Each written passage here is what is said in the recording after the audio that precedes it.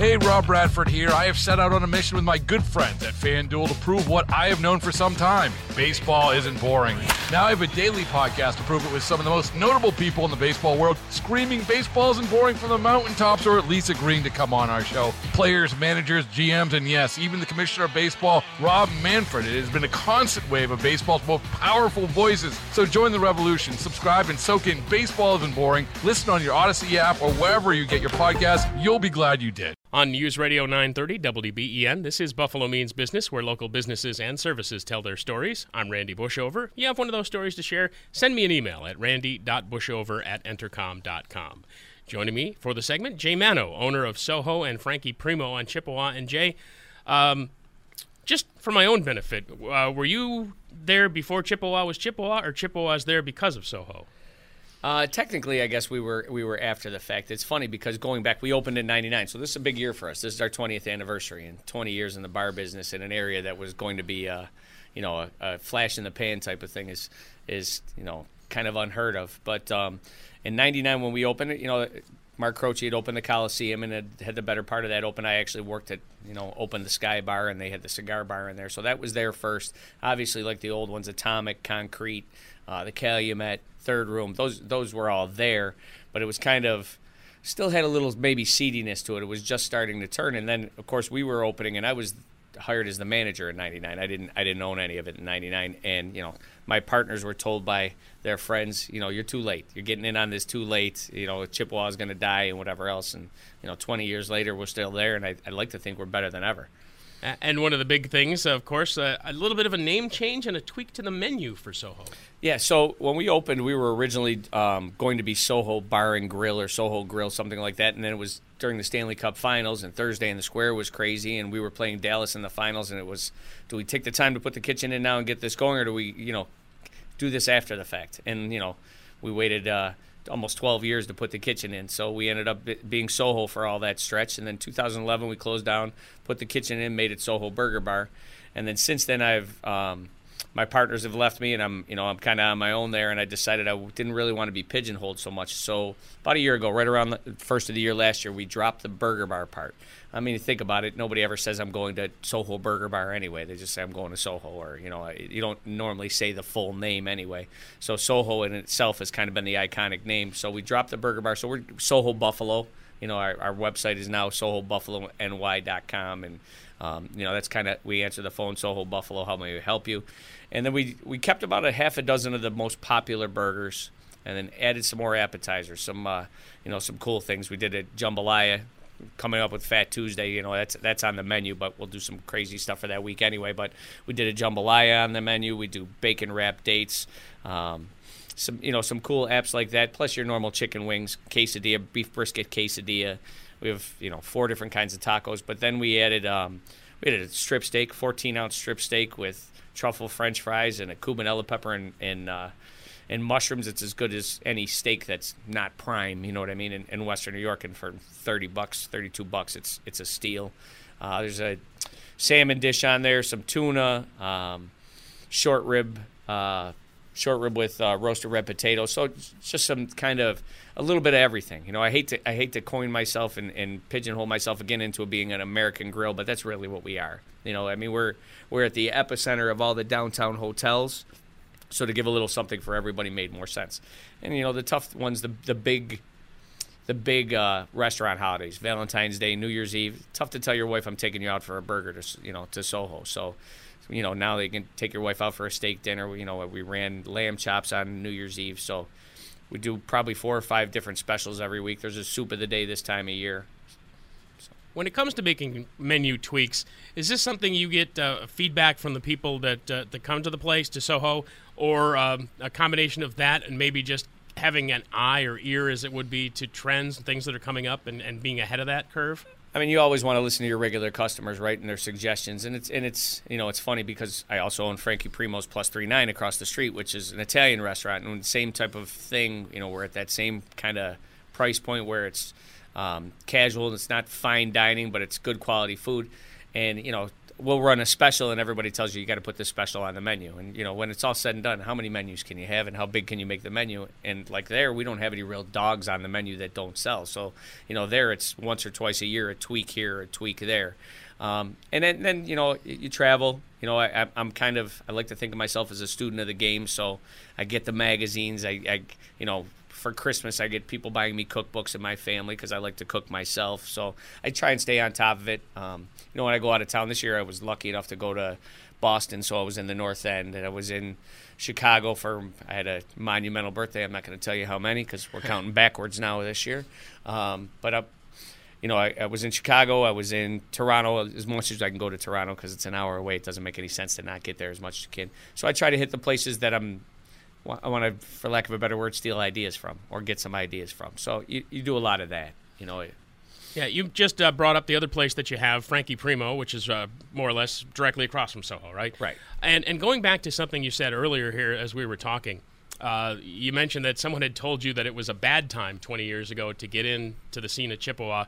But obviously, you guys predate any of the development downtown at Canal Side. There was not there. You actually brought something there as opposed to Central Terminal, where there is no there, which is one of the problems with its redevelopment. So, what was it about that time back then that made you say this is a good idea, and then led you now eventually to open up a second place? It's weird. I was kind of an anti-Chippewa guy at first because I bartended at the Pier. Right, and the Pier was fading just at the time the Chippewa was kind of taking off again in that late '90s stretch, and and then the writing was on the wall. If you went to the Pier, if you weren't having a good time, you had to get back in the car and do the valet and go all the way back. Whereas if you were at Concrete and you weren't having a good time, you walked out the front door and you made a left and you walked next door and you were at the Atomic and you tried that one. So it's that critical mass thing, and I think now more so than ever. There's more, I'm trying to think, more responsibility in the operators down there. Guys are in it for the long haul. There was a stretch there where anybody that had a couple bucks thought they could get a storefront on Chippewa and they were going to make $1 million, whether they had been in the bar business or the restaurant business before or not. And it's amazing because we do a lot of meetings and stuff with it. There's Chippewa Alliance, which isn't just bar and restaurant owners. That encompasses everything. It's actually, there's only a couple bar and restaurant owners on the board. So the rest of it is more 9-to-5 type people, bankers, lawyers, things like that. Kenny Shelton, Liptak Nowak, the law firm across the street in the Calumet building, they have some guys on the board there. But we meet with them a lot, and it's a much more vested interest now. People are showing up. It used to be some of these bar guys weren't even getting out of bed in time to go to a meeting at 4 o'clock in the afternoon, because they were up until noon or whatever else. And now everybody's really in it for the long haul. Speaking with Jay Mano, he's the owner of Soho, and Frankie Primo, across from each other on Chippewa, and this is Buffalo Means Business on News Radio 930 WBEN. And as you mentioned, not that you can't take a date to Soho, but is Frankie Primo kind of the place more that you would be able to take a date? Was that kind of the thought process with it too? You know what? Honestly, I'm Italian. I'm really half Italian, but I grew up Italian culturally, and this was a concept that I always liked. We're full of Italian restaurants and red sauce joints. We're kind of the anti-red sauce joint. We don't really, we're not spaghetti and meatballs. I do meatballs once a month. It's a special, and it's kind of a popular special. It's not even a normal meatball. It's a veal meatball. But, I would say quieter, older, yeah. If you're looking for a good time, across the board, there's obviously we morph into the bar scene later. So our kitchen at Soho is still open until midnight on Thursday, Friday, Saturdays. Short of these 2 months, we have winter hours where it's 11. But the kitchen's open until Thursday, Friday, Saturday. And eventually, and when we first started it, we had a late night menu that was good until 2.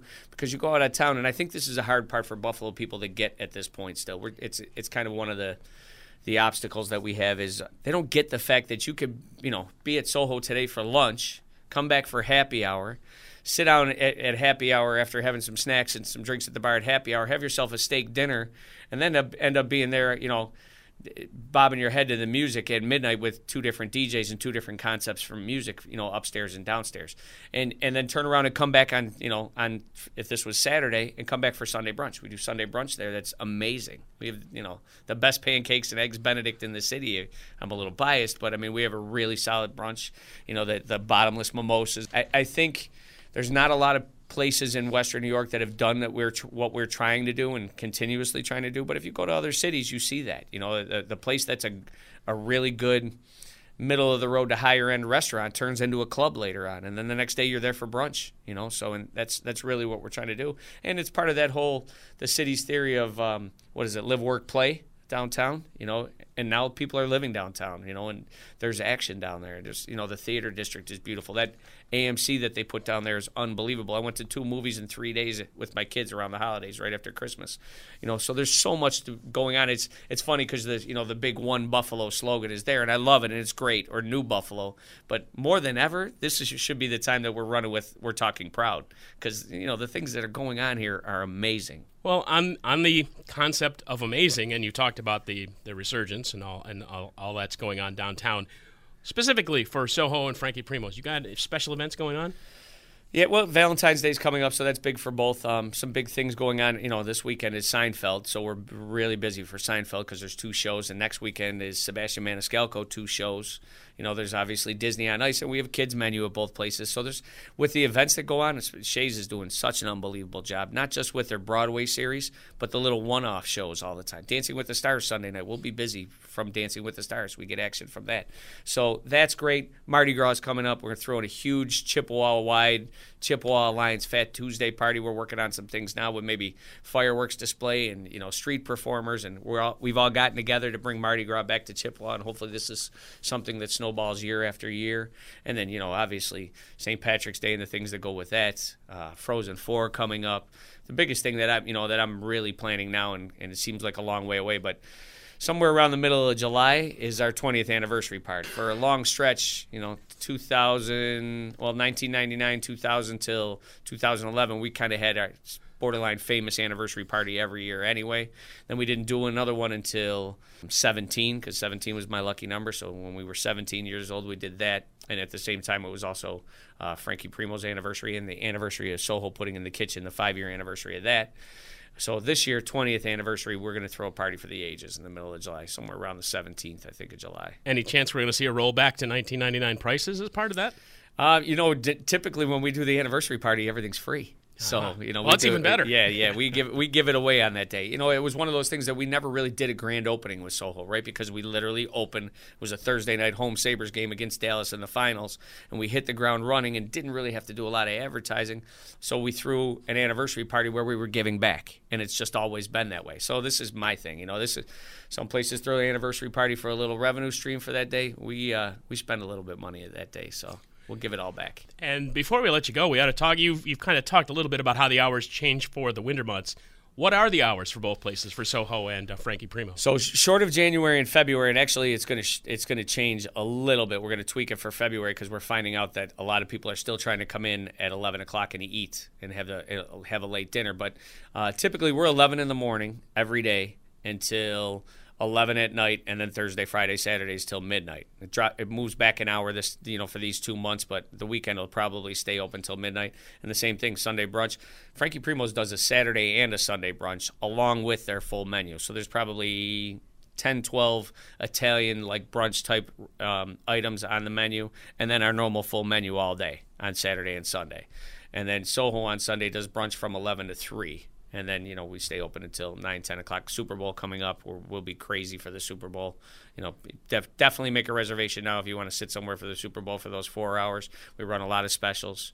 We do a lot of sliders, a lot of wings, quesadilla, tacos, all those things. So, it's great. And we have neighbors down there that throw great parties and do a great. I honestly see in the next couple of years, if you're going to have brunch, in the city, you're probably going to go to Chippewa. Not necessarily to go to either of my places, but I think everybody, that's kind of the trend. And even more so, the trendy thing now is Saturday brunches as well as Sunday. So a lot of options, that's for sure. Well, yeah, Jay, always a pleasure chatting you up, and continued success to both places. Thanks for having me in. Go Buffalo. Indeed. Jay Mano, owner of Soho and Frankie Primo on Chippewa. This is Buffalo Means Business on News Radio 930 WBEN. Baseball is in full swing. NBA playoffs are heating up, and your NFL team is gearing up for training camp. Listen to the latest on the teams you love here on the Odyssey app. The biggest sports radio stations in the country, providing unrivaled local coverage of their teams, all in one place. Exclusive interviews with players, coaches, and team executives, streaming live and always available on demand. Stay in the know with your favorite teams right here on the Odyssey app.